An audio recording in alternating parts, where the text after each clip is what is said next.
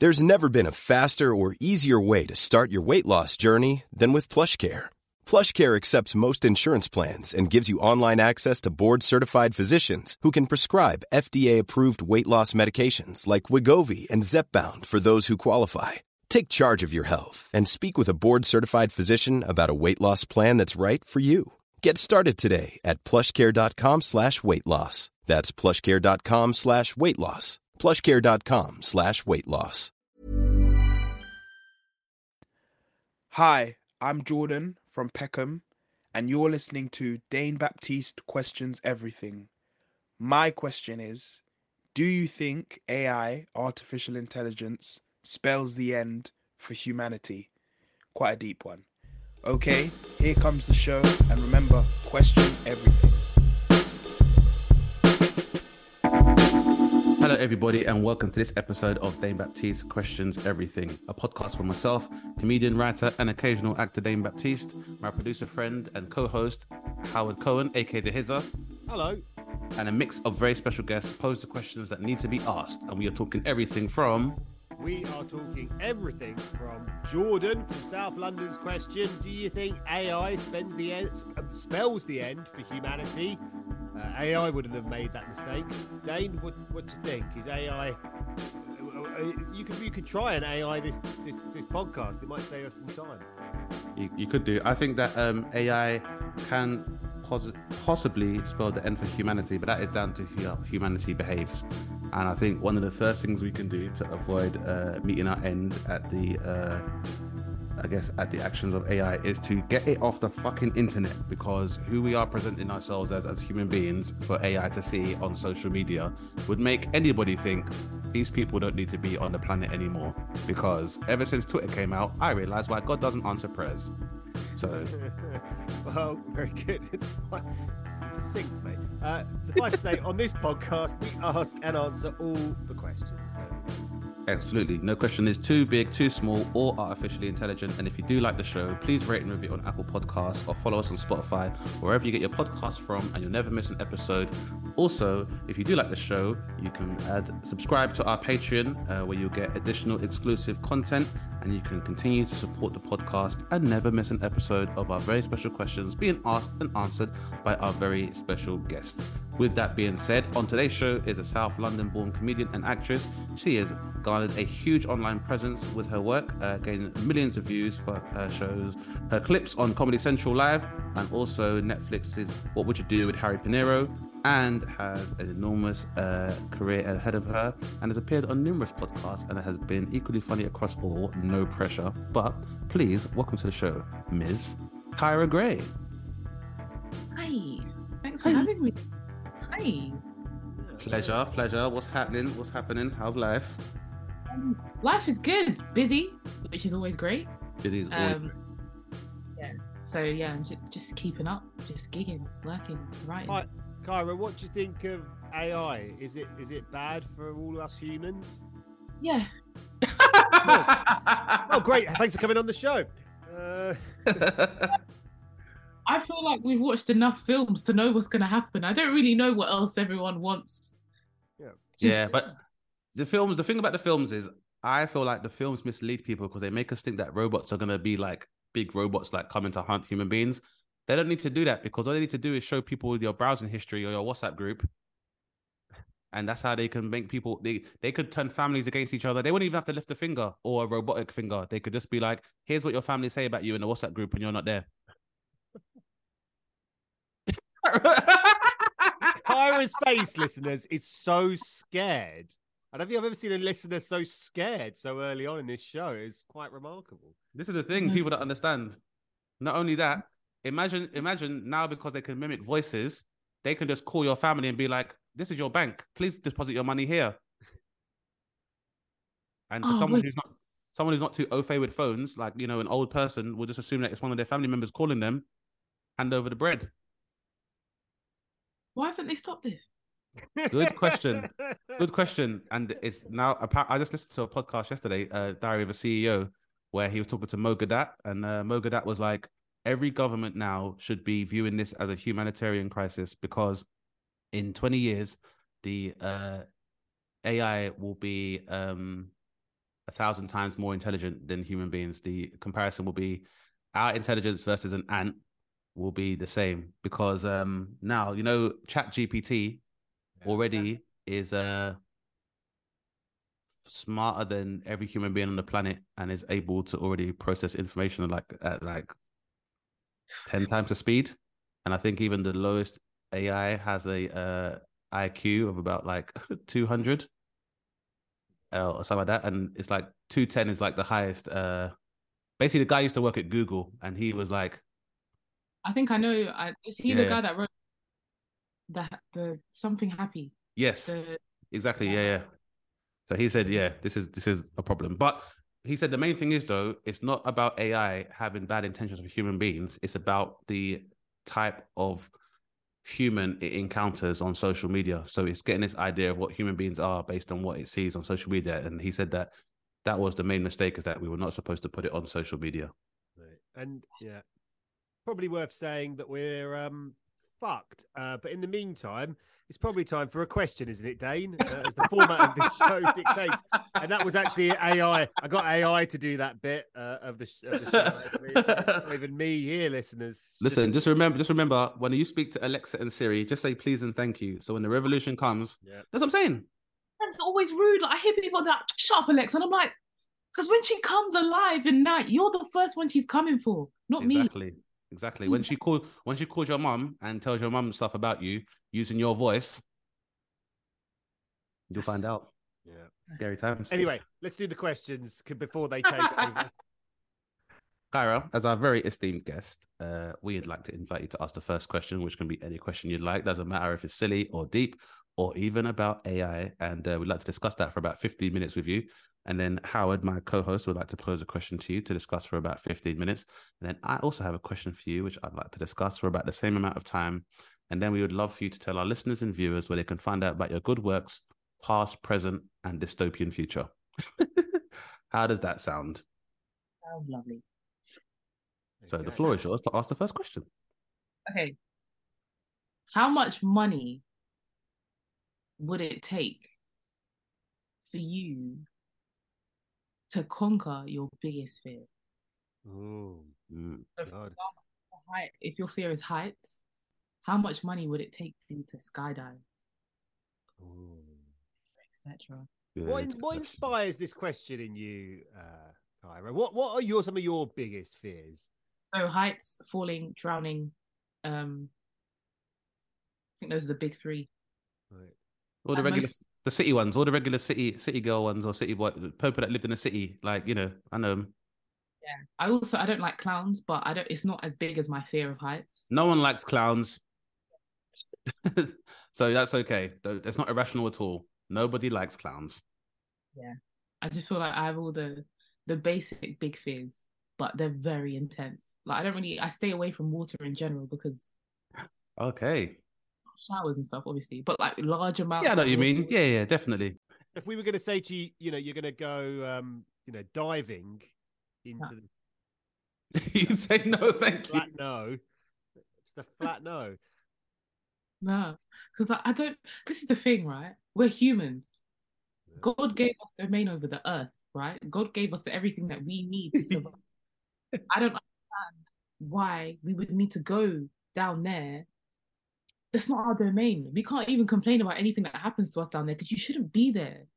Like we've only discovered 5% of the oceans. You don't know what's there. What if mermaids decided to come up for air one day and you were the victim? You were the one person that was in his eye line. You can't complain because you shouldn't have been there in the first place. That's my... This. I mean, people like looking at the fish, Kyrah, didn't they? Hey, I like looking at fish from afar. There's so many things that can help you look at fish without you being in the sea. I've watched enough shark films to know that it's just a terrible idea. So when you see a show when you see a show, you know what the show Fear Factor is? You ever seen that, Kyrah? Yeah, I feel like I've seen clips. Yeah. That show is basically what we're describing, really, listeners. It's a show where people are really scared of loads of things, right? Usually being covered in insects. That's a big part of it, I think. So like, the stuff you see on I'm a Celebrity as well. Yeah, I couldn't. That's I've thought about like how much money it would take for me to go on something like that. What are we talking? What are we talking, Kyrah? What are we talking? Give me some ballpark figures. What are we saying? Kyrah, I need you to like they call Ant and Decker like, how weird, Kyrah. Like, it's your time now to enter the jungle. And We're Jamaican, but carry on, Dane. Carry on. yeah, they might be one day. Who knows? I'm just We trying to give an accurate time scale. Like you've done comedy like 4 or 5 years. Now 3 years down the line. Let's say 5 years down the line, you know, Ant and Deck are now Jamaican AI, and they say, Kyra, what happened, the girl? Now is time to enter the jungle. And, they begin with like Babatunde Leshy style with a bungee jump walking off of an enormous building. Then there's, going to be a challenge where there are frogs jumping around your head or rats running around your head like with Scarlett Douglas. And, and they're like, all we need to know is what's it going to cost? What are you telling them? be in the millions, man. I'm being so real. Because if you want me to jump off a cliff and then like living in a jungle, that's no skincare products, by the way. I hope everyone realizes that. That's no SPF, that's no moisturizer. That's just you and nature. Yeah. And then there's you can't shower properly. Yeah. And then if something goes wrong, it's my fault because I haven't taken part in a challenge. But or you've done a challenge and you've still failed because you were unable to drink a whole glass of blended cow vaginas. Eat a bull's penis, or like you just trapped in a box with rats and spiders and snakes. Yeah. But entertainment, it's not Hunger Games. Yeah. I mean, it's always Hunger Games because when you do complete the challenge and they're like, well, tonight you get to eat crocodile. The figure would have to be crazy because I think I'd actually go insane. Well, I need the idea of that figure to make this happen because on the subject of crazy stuff, I remember talking to Andrew Maxwell, who was also previously in the jungle. And I'd said to him, there was at one point where they were doing the night vision of the camp at nighttime, and I saw a rat was running around. And I was like, I don't know if that's me. And he was like, yeah, them rats are a problem. And I was like, yeah, I think so. And he was like, no, not because the rat's there. It's because if there's rats there, snakes are coming looking for them. But let's go back to the start of this, Kyrah. So let's just picture it's a beautiful day today in England, recording this. And what we're going to do is, I don't know where you live, but we're going to come and pick you up, me and Dane. We've got a camera team with us. Going to be great content, right? We're taking you to this airfield, right? And then what we're going to do is we're going to show you the plane. We're going to put you in the jumpsuit. You've got the parachute on, and we're going to go up. And we're not going to go all the way up. We're going to go. Howard, can I caveat as well? Because I'm just looking at Kyra's face. Kyra, when you look at me as we're making our way to the airstrip here, my head goes like this. And you go, Dane, what's happening? I'm like, I'm sorry, Kyra, they paid me a lot of money. So, a lot of money was paid for me to be here. But I'm like, you can see the shame in my eyes. Like, I'm looking away from you. You're tapping me on the shoulder in the car, being like, Dane, where are we going? And I'm like, Kyra, you don't understand. I needed to buy a second house. Yeah. And it's important to know that I'm not doing that. I'm just laughing. Yeah, he's just pissing himself. So we're standing by the plane now, and we're waiting to go up. And it's going to go up only to 20,000 feet. So you're going to, you're going just on radar, just to make sure you're on radar. And basically 20,000 feet. Yeah. Only. Yeah, but we didn't hear you the first time because the propeller's really loud. So that's why I didn't hear. Yes, only 20,000 feet. And over, because I'm on the ground with a walkie-talkie. So I'm like, only 20,000. Over. You got the parachute, right? And it's like, okay, ready to go. But how much are we paying you? Let's start the bidding at £20,000. That's a pound for every foot in the air. No. Okay. Let's go up to £40,000 to jump out of a plane. You have a professional with you. He'll catch you. He'll be okay. Catch me. You can't promise that. Mistakes happen in the sky. Like you don't know. A bird could come, it could puncture the parachute. Then when you let the parachute go, there's a hole in it now. So now I'm falling down a lot faster than you planned. You can't catch me. Then even if I survive, I've broken several limbs. Not worth 40 grand, is it? You've made a great point, Kyra. That level of physiotherapy and the level of medical care you might need. I've made some phone calls. £200,000. Yeah. But we're going to give you £200,000 to do this. I'd contemplate it for £250,000. Quarter of £1 million. That's... All right. All right. Now, I want you to know that the skydiving instructor, who we're going to call Jeff, yeah, Jeff's got an eye missing, but that's not even related to whatever happened. Not exactly. The bird that pierced his eye did no damage to the parachute. And since then, he has had a glittering career, which began during his tour of the Falklands. And some say that he may have slowed down since those times. But safety comes first as far as he's concerned, Kyrah. £250,000 over Ukrainian, Russian airspace. But who, like, we needed to get the space. We're hitting 1 million then. Absolutely not. One up. War. I need to know the money's there and my family's going to be good if I don't come back. That's 1 million minimum. There you go. You see, right. I'm scared of the same things as you, Kyrah. It's interesting. I'm definitely kind of scared of heights, and I once went under the water for a diving thing. Didn't love it, but I'm a bit scared of it because it's a bit weird, isn't it? But I did that just to impress my wife. But I would probably. I'm really scared of heights. I don't like flying. Do not enjoy being in a plane. But I used to be, but I think recently I quite enjoy being in an airplane and like looking out. But I think it's falling that gets me. I think my fear is falling from heights. I don't know if it's actually. I don't know. It's weird. No, it's not being up there. It's the falling from there.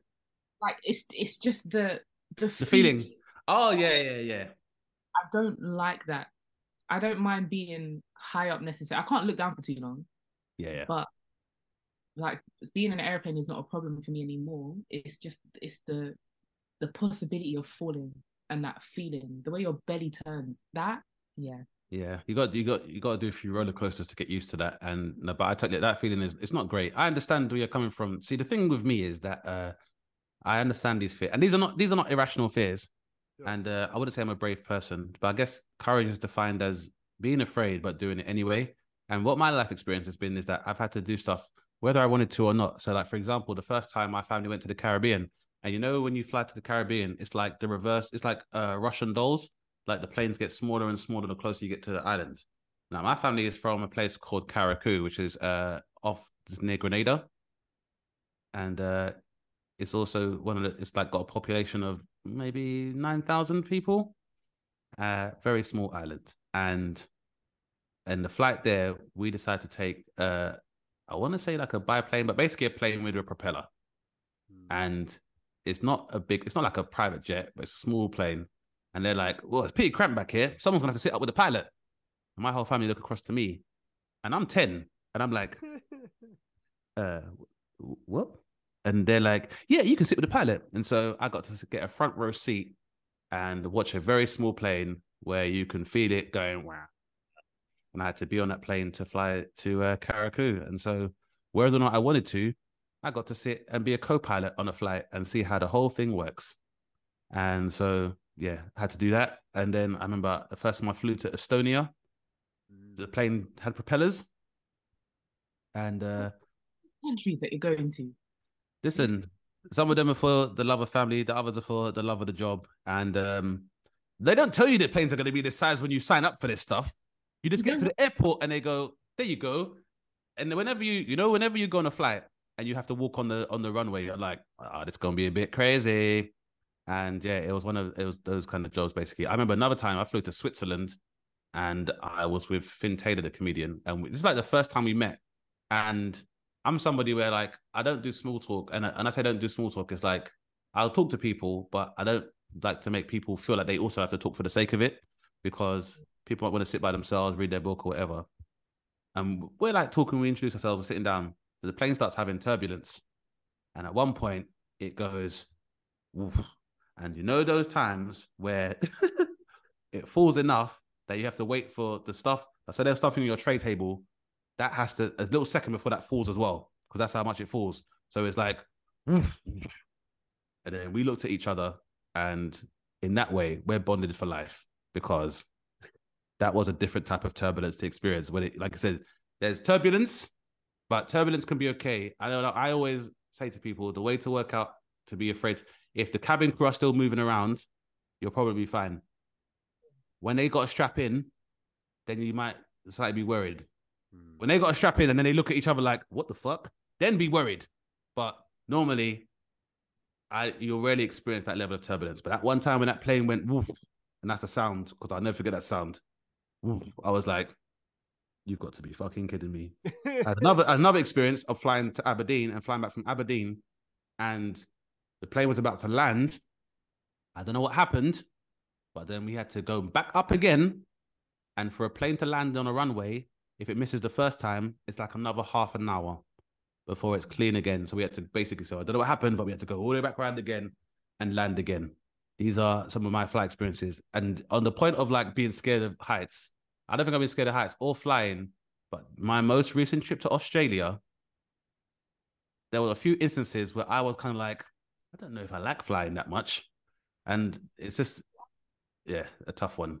Like I flew. So first of all, it's like a 20-hour flight. So I had to fly 10 hours, I think 17 hours. So I flew 7 hours to Doha in Qatar, then like waited for an hour. And then I had a 10-hour flight to Australia.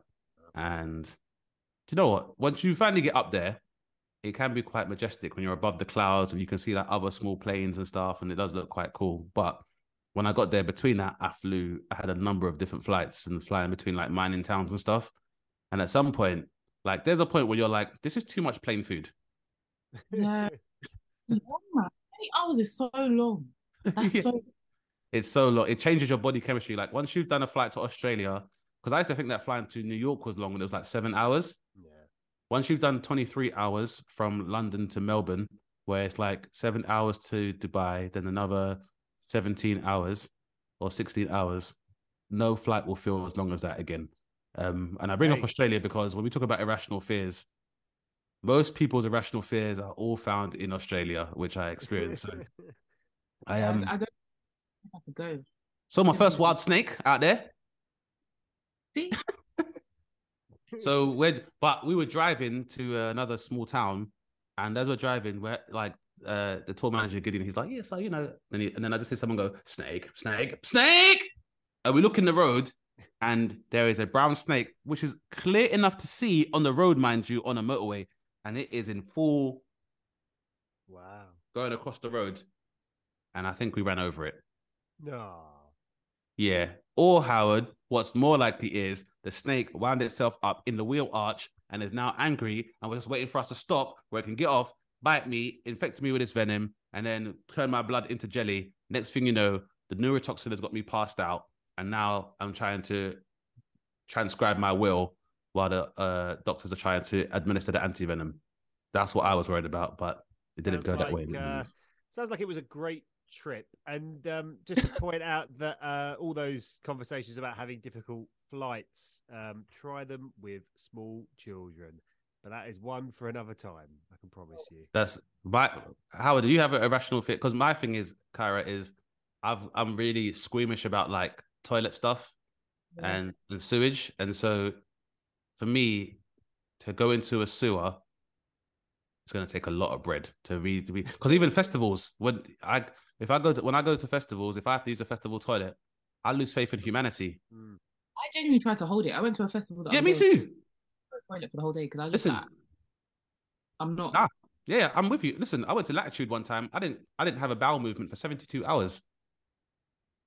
I tried, but the thought of or even looking down, my body's like, nah, cuz we're not a part of this. I'm sorry. Latitude. Huh? The hotel's near where Latitude Fest is. Yes, there is. So look into that. So I think they do it in Suffolk. So there are some adjacent places. So but, yeah, ain't no shame in that at all. It was a lovely question that took us into some quite dark places, Kyrah. So thanks for that. Welcome. I'm with it, Kyrah. City raised. Like in Australia, clear oceans and seas. At one point, I saw a wave. They were fishing that wave. I was like, what the fuck are they doing here? And then I remembered, oh, this is their domain. I'm the person that's the outsider. Yeah. Like, and that's what I'm saying. Who's got time to be doing scuba diving where fish have sex? That's crazy. Yeah. You don't belong there. It's intrusive. I don't belong there. They're having sex, orgies, living their lives. Like sharks are having sex with other sharks, doing their things. You know, people are eating. All of them are taking doo-doos everywhere. All the fish of all the types. Why do I need to be a part of that? Well, if any fish want to get in touch and defend themselves, feel free to contact us on social media. I enjoyed your question. I'm going to move it on to my question, Kyrah. It's based on your stand-up, which I watched some of your Comedy Central stuff. You can find a good clip online, listeners. Involves your love life, didn't it, Kyrah? It does. So I've got a question. I've been out of the game for a long time, but let me tell you, my question is I hope still kind of interesting, which is, when is a first date a good date? There's so much pressure on first dates, and generally, at least in my experience, they were fucking awful. Tell her how many dates you had before you met your wife, Howard. 78, Kyrah. Met 78 women. Is that you beat 78? Yeah, I went through the internet. I went through half the internet to find the woman that I married. Yeah. Tell me that is not a rom-com waiting to happen. 78 dates. I don't think football teams play that much games in a season, Howard. No, they don't. No. 78 dates. That's the thing. Yeah, I'm sure you could. That's a great. Yeah. That sounds great. There you go, Howard. You man slut. See, it wasn't. It was awful. But the dating world is a tough business, I think. If you found that, yeah. What do you think about first dates, Kyrah? How'd you get on with them? I don't mind first dates. I feel like I know a first date's a good date when I want to see you again. That's very, very relaxed standards there. If I can bear to be around you again, that's a good date. Oh, because like it's not even. I like when someone takes initiative. I hate when people are like, "Oh, where do you want to go? When do you want to do this?" Like, don't ask me to do anything. I'm already indecisive. If you're asking me to plan something, I will be there. So planning a big part. Yeah, like I can't. As long as the conversation's there, it's easy to talk to you. You're not faffing around with the bill. Grow up. As long as none of that is happening, here for a good time, man. Here for good vibe. So let's say the gentleman says, "Listen, Kyrah, like I waited a long time for this, and I want you to know, just to be around. A bit sinister, just to be honest. Just to be around you is a pleasure, and I want you to know that all expenses are going to be covered by me. Don't you dare touch your pocket."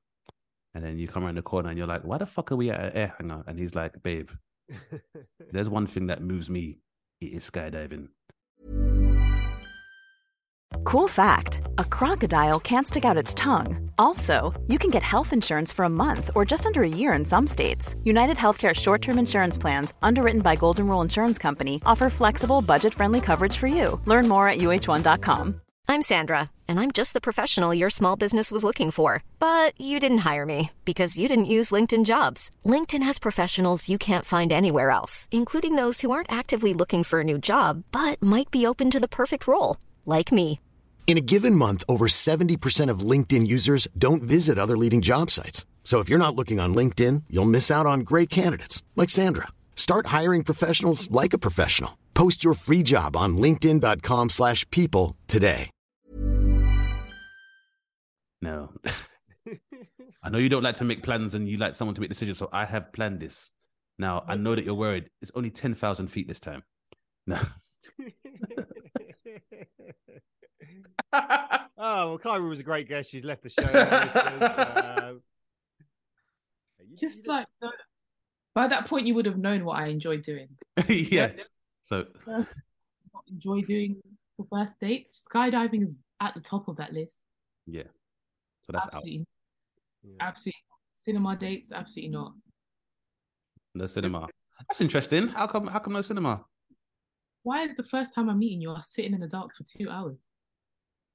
Because Spider-Man Across the Spider-Verse is out. I'm projecting. Don't worry. I'm focusing on Spider-Man. I'm not focusing on you. That's true. So that's a good point. So you want the first date to involve conversation, as much opportunity to get to know somebody. So cinema's out. Any other activities? Skydiving and cinema are out. Any other activities that are out? That are out. I wouldn't suggest eating as a first date for me, just because I'm too cautious of how I'd be eating, and I don't think I'd really be enjoying Mm. I feel like bowling is an ideal first date for me. Bowling and drinks. Bowling is Then good. I know how competitive you are. I know if you're a sore loser because you will lose, and then I know if you can handle your alcohol. We're covering a lot of bases here. I feel So, like it's a yeah. good. It's true. Also, I think bowling is also a good way of learning about hygiene, because if that person puts their fingers in a bowling ball and then puts their fingers in nachos, you're like, that's going to be a problem. That's a bit disgusting, isn't it? It is a bit disgusting in a post-pandemic world, and given the fact that they found madnesses inside the bowling balls, then you need someone that's like, sanitizing clean their fingers. But yeah, bowling's a good one because you can have conversations between bowling as well. So that's a good one. Usually, it's like you suck, but like it's still conversation. Yes, you just insulted somebody in good jest. What a catch! What a catch! You are. Hope them hands and fingers work better than that, my guy. Another strike. I mean, I don't know about bowling. Is that a good? I don't know. Bowling is amazing. Okay, it's not romantic, is it? Yes, it is. Bowling is great, Howard. It is the sport of kings and queens and royal people who are also non-binary. And it just shows you that someone who's prepared to carry their weight. And also, very rarely at bowling are you gonna have to bowling's a place where people can't really flex. I think that's what's good as well. You can't put on airs and graces so easily when you're bowling. Speak for yourself. Well, no, I do speak for myself because my flex is licking down them pins like a legend. I feel like activity dates in general are usually a good space, a good area to go. Yeah, because you kind of get to see who somebody is really, I suppose. Like I said, competitiveness, or if they're selfish or not, or if you're in a VR simulation with a zombie attack, will that person leave you to die? Exactly. So pretty good. I think a first date is just about a conversation, and I would struggle to have conversation at a bowling alley. I think the reason why so many people find first dates so intimidating is because, especially if you're sitting down and eating dinner, it's just very like, oh, how many siblings do you have? What's your favorite color? Oh, when was your last relationship? It just feels very like it's very homogenous. Like it's like a job interview, so it kind of takes away from the romance. I get that. That's what kind of makes me not want to go on one. If I know like we're gonna be having fun and the conversation will come naturally, but I hate sitting down across from someone that I don't know and just kind of just probing them. It just feels a bit like. See, that's the biggest thing I have about dating is that it's the idea that you have to spend time with somebody in order to determine if there is chemistry. Whereas I guess I'm someone who grew up in an era of not so much dating, but more linking, where it's already established that you kind of are attracted to each other. But then I suppose that can also make things complicated as well if you, I suppose, jump the gun too quickly. But I've always kind of, with sometimes dating's kind of but I just think dating's harder if you're going to try it, because I suppose there's a dating culture where you go and meet somebody and be like, let's see how it goes. And I think I'm somebody where I'm like, I'd rather know it's going to go well with this person, because then it doesn't matter where you are with them. You can probably enjoy their company. But I think maybe dating culture's kind of changed, I suppose, since I was in the game and stuff as well. But Online dating. Yeah, online dating, yeah. That's the difference, is that it's arguably like a wider net to cast. But because it's a bit wider, it can be a bit more random in terms of what kind of matches you have. But I never was really a dating person, I guess. I just feel like it's got to be like stripped back, and like all you've got is this person. I don't need any. You give me a drink to kind of loosen me up or whatever a bit. That's useful. But like, I want to know, because I think after a while in a lot of people's lives, and listeners, let us know what you think about first dates. But like, I think people are pretty serious in them. Like, they become more serious the older they get. They want to find a suitable person to cohabit with, and some in cases procreate with. So you want to ask them some questions, right? That's like, I feel like that will come, like, because. Howard, don't project that onto young Kyrah. I'm sorry, Kyrah. One day you'll have to think about serious things. Nah, she's just trying to do some bowling, man. I feel like the conversation will come eventually. I just feel like the environment really does help. Like I don't really like, especially like quiet restaurants. It just makes me more anxious, and I'm more likely to be a bit more closed off. Whereas if I'm having fun and myself, I'm more likely to be a bit more conversational. I'll probably open up a bit more. I feel like we'll get further than if I'm just sitting across with. And people need it. And I think, especially when women are dating, and if I'm dating, you need an exit strategy. I think it's important that, like, sometimes that's why people do like things like double dates and stuff, because it's like people might be much more inclined to relax if they've got like a familiar face around them or they're in a familiar environment. So I definitely understand that. Would you ever bring a date to a gig? I have. Nice. Did it go well? The gig and the date? Gig did not go that well, but like. Oh no. Where did you bring them? Huh? Where did you bring them? What gig? Why was the gig bad, I should say? It was in High Wycombe. Yeah, I know it. Yeah. It was just like in this hall. There were 3 people that were talking very loudly the whole time. So I already knew it was just going to be long. I spent half my set telling them to shut up. It was just, but I still got laughs and people still came up to me afterwards and was like, oh, that was really good.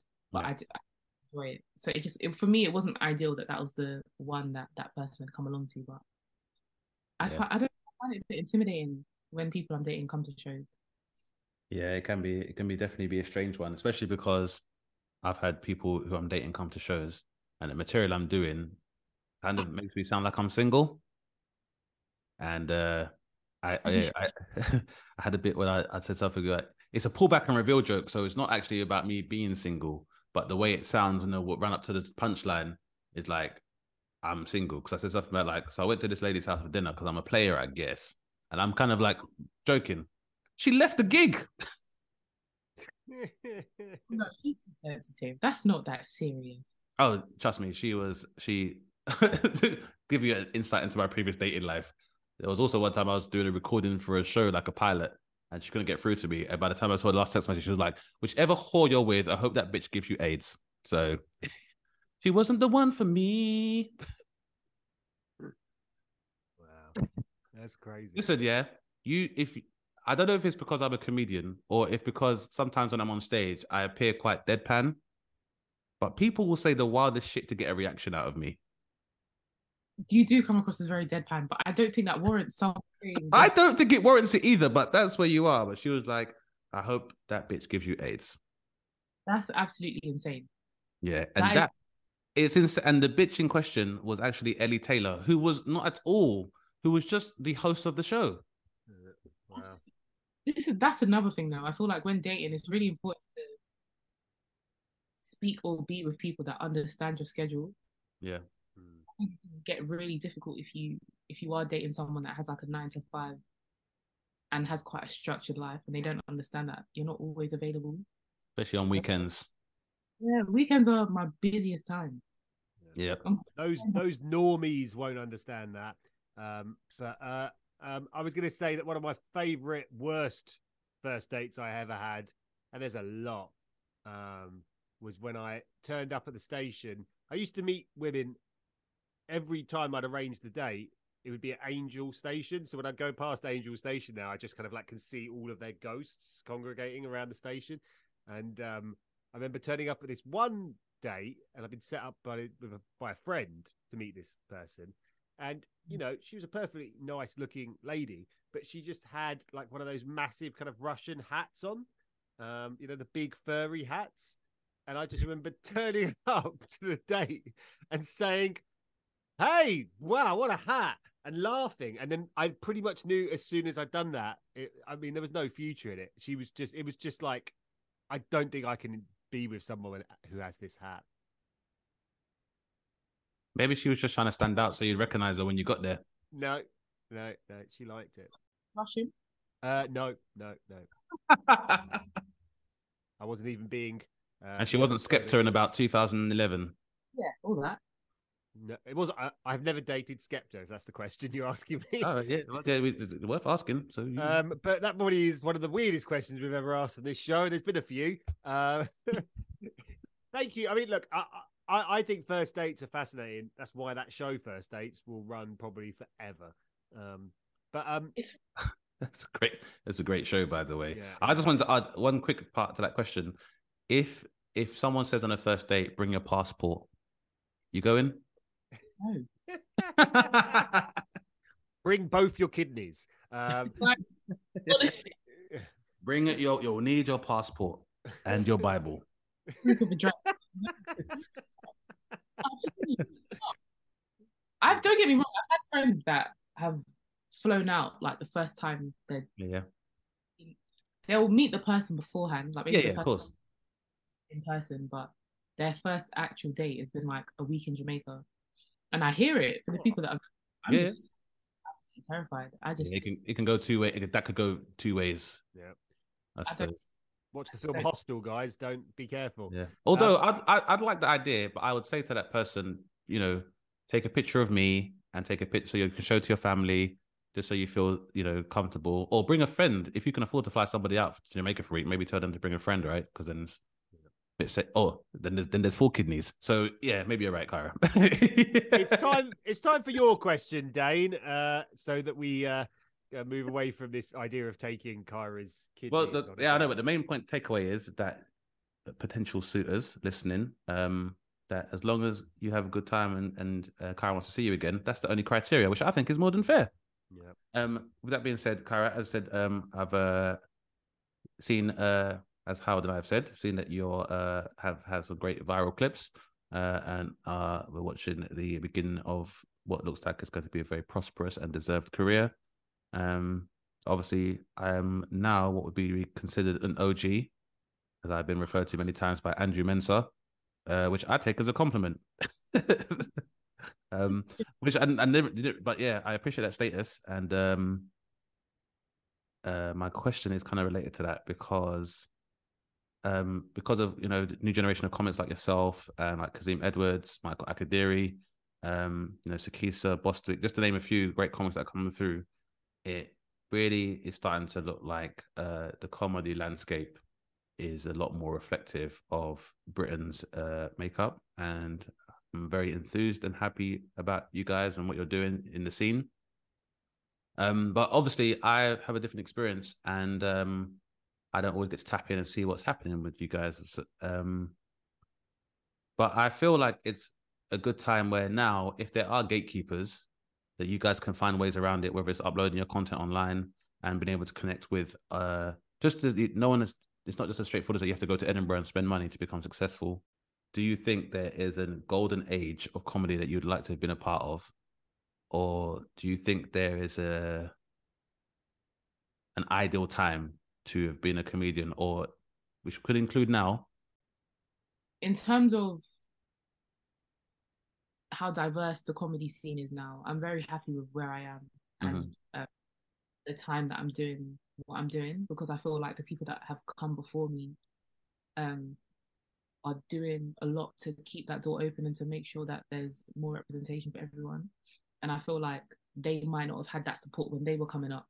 So I feel like as time goes on, there's going to be more and more Black men, Black women, people of color on TV, and it's going to help more people come up and be involved in the TV industry in general. Whereas before, that just seemed far-fetched. I think the only Black female comic I saw on my TV growing up was Kini Ashray in terms of comedy. So I feel like she moved to the States just to make it happen. So that just tells you all you need to know, really. Exactly, because she wasn't really getting opportunities over here. No, so, and now she has a sitcom that's like in its 4th season in the States. So. I know. It's so amazing, man. So I feel like times are changing. They're changing, but they are changing. So I feel like I'm definitely.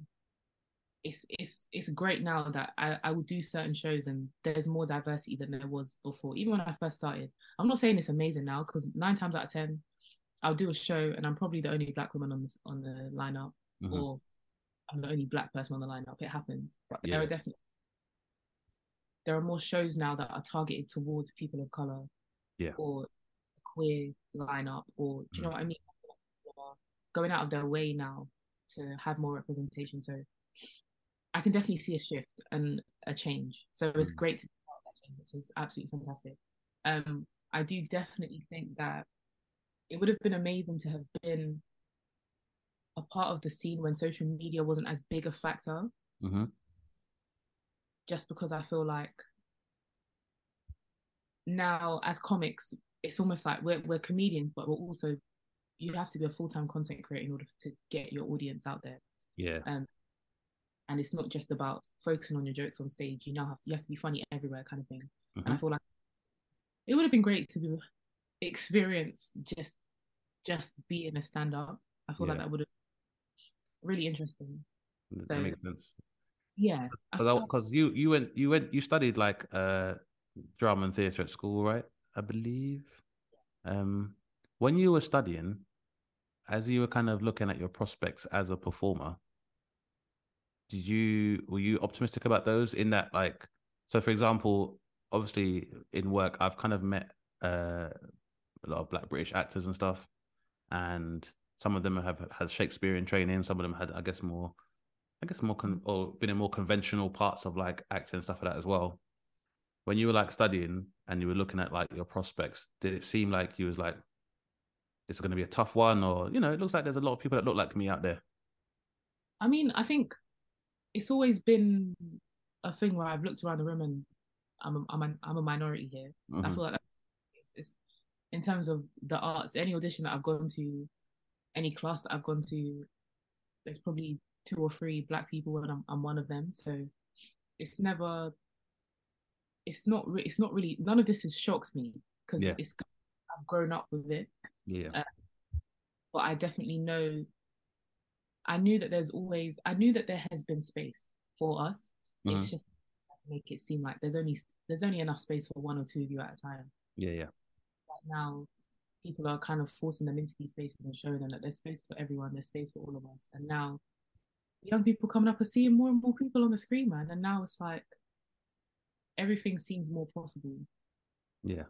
I remember when people used to talk about stand-up, because I've been in telly and comedy for a while, and people used to talk about stand-up like it was for people who had mortgages or people who had, like, we're going to, people of a certain age.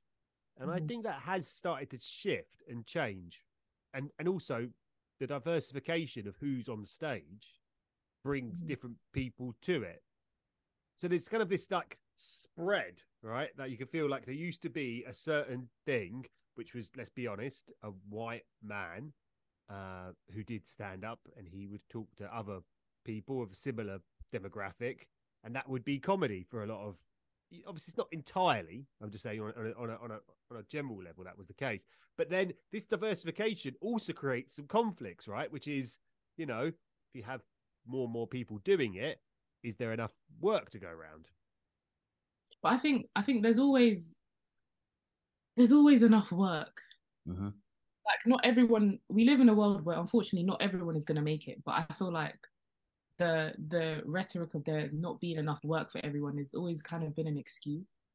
Also, there's not enough work for everyone in real outside of comedy anyway. So, you know what I mean? There's only so many jobs and roles. Like, not everyone is going to get to do what they want to do. But I feel like with how diverse everything has gotten, it's broadened up the audiences more. And so because of that, there are more comedy audiences. My friends before I started doing comedy had never been to a comedy show. Same as mine. Yeah. I've never even thought to book a comedy show just because. But wouldn't even know where to go. Yeah, there was nowhere that they felt welcome, or like it just wasn't. It either wasn't for their age group, or there wasn't anyone that looked like them, or sounded like I had the same experience on stage. Yeah, I totally agree. So like, I feel like there are more opportunities being created because now younger people are looking at younger comics and being like, right, I relate to this. This is funny. I feel like there's always going to be more opportunities. There's always going to be more roles for everyone to kind of take up because we're broadening the audiences of every different person that comes up into the scene. We're bringing more and more people into the comedy world. It's not just, comedy isn't just for one kind of person. I feel like every comic is for a different group. So you're always going to have a specific audience for you. And the best comics are people that can make everyone laugh, not just someone that looks exactly like you. Yeah. And I think even the skin deep differences, that's just scratching the surface, because I feel like what tends to happen is however you present or identify, when you speak about your experiences or how you see the world, there's going to be some commonality between your viewpoint and people that don't necessarily resemble you. And that is how, like, you know, people become a lot more unified. And like you said, the best comics make everybody laugh. And I think it's like with sitcoms. Sitcoms were always effective in giving people an insight onto a culture they may not be that aware of, but doing it in a way that's not political, but just in a way where it's like, you know, your dad's like this, my dad's like this, your mum says this, my mum says something similar. And I think it's also beneficial because even as children of immigrants, the world is a lot smaller because of social media. And the more people see people that look like them and have experiences that are similar to their own outside of the UK, that also, like I said, broadens that market, makes it a lot bigger.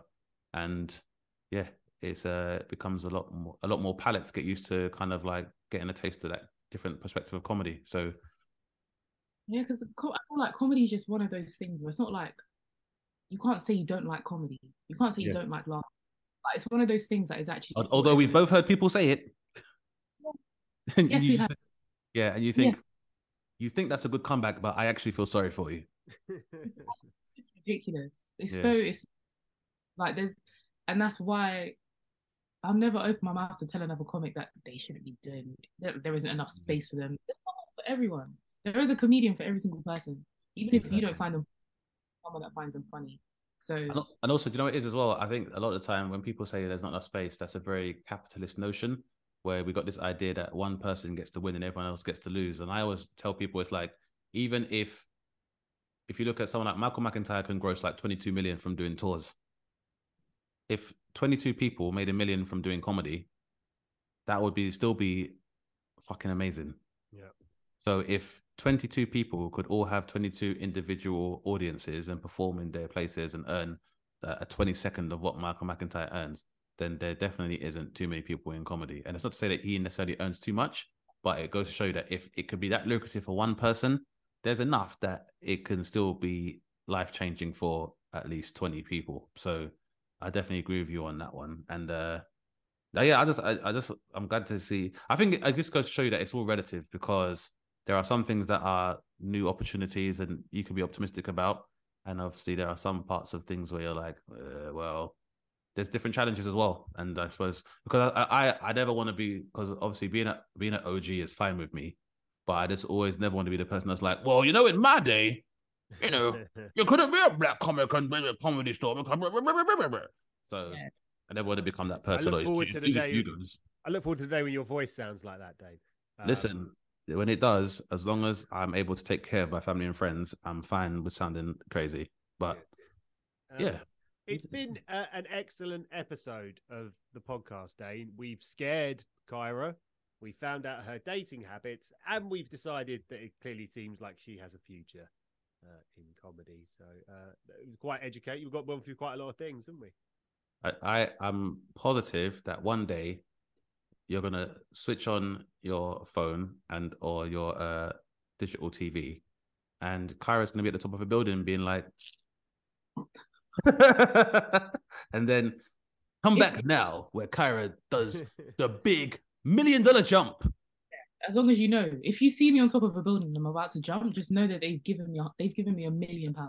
See, that's the problem, Kyrah. If it was me, I'd just go in the ring with a YouTuber and let them box me in the face. Now I'm rich.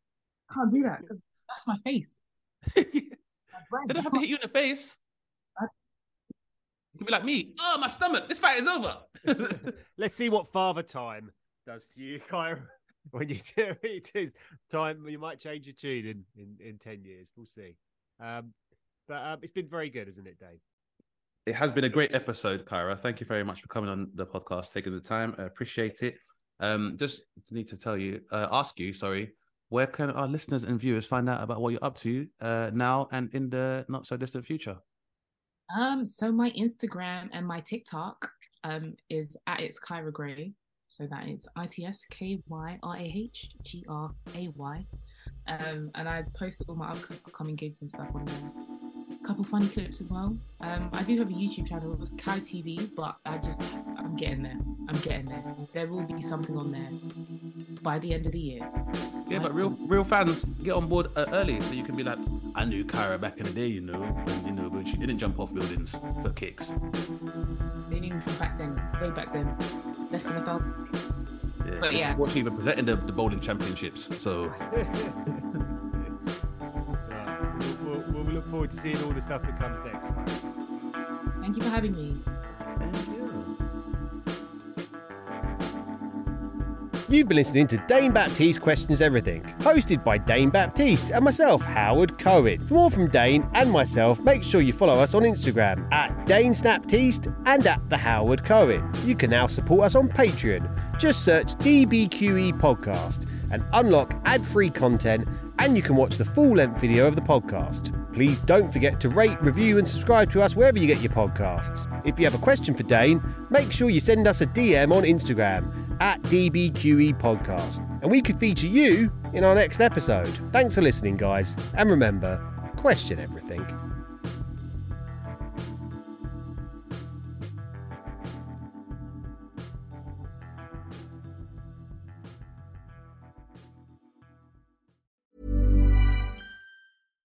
When you make decisions for your company, you look for the no-brainers. And if you have a lot of mailing to do, Stamps.com is the ultimate no-brainer. It streamlines your processes to make your business more efficient, which makes you less busy.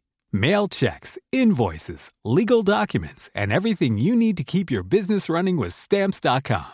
Seamlessly connect with every major marketplace and shopping cart. Schedule package pickups and see your cheapest and fastest shipping options from different carriers, with rates up to 89% off USPS and UPS rates. And with the Stamps.com mobile app, you can take care of mailing and shipping wherever you are. Make the same no-brainer decision as over 1 million other businesses with Stamps.com. Sign up with code PROGRAM for a 4-week trial, plus free postage and a free digital scale. No long-term commitments or contracts. That's Stamps.com. Code PROGRAM.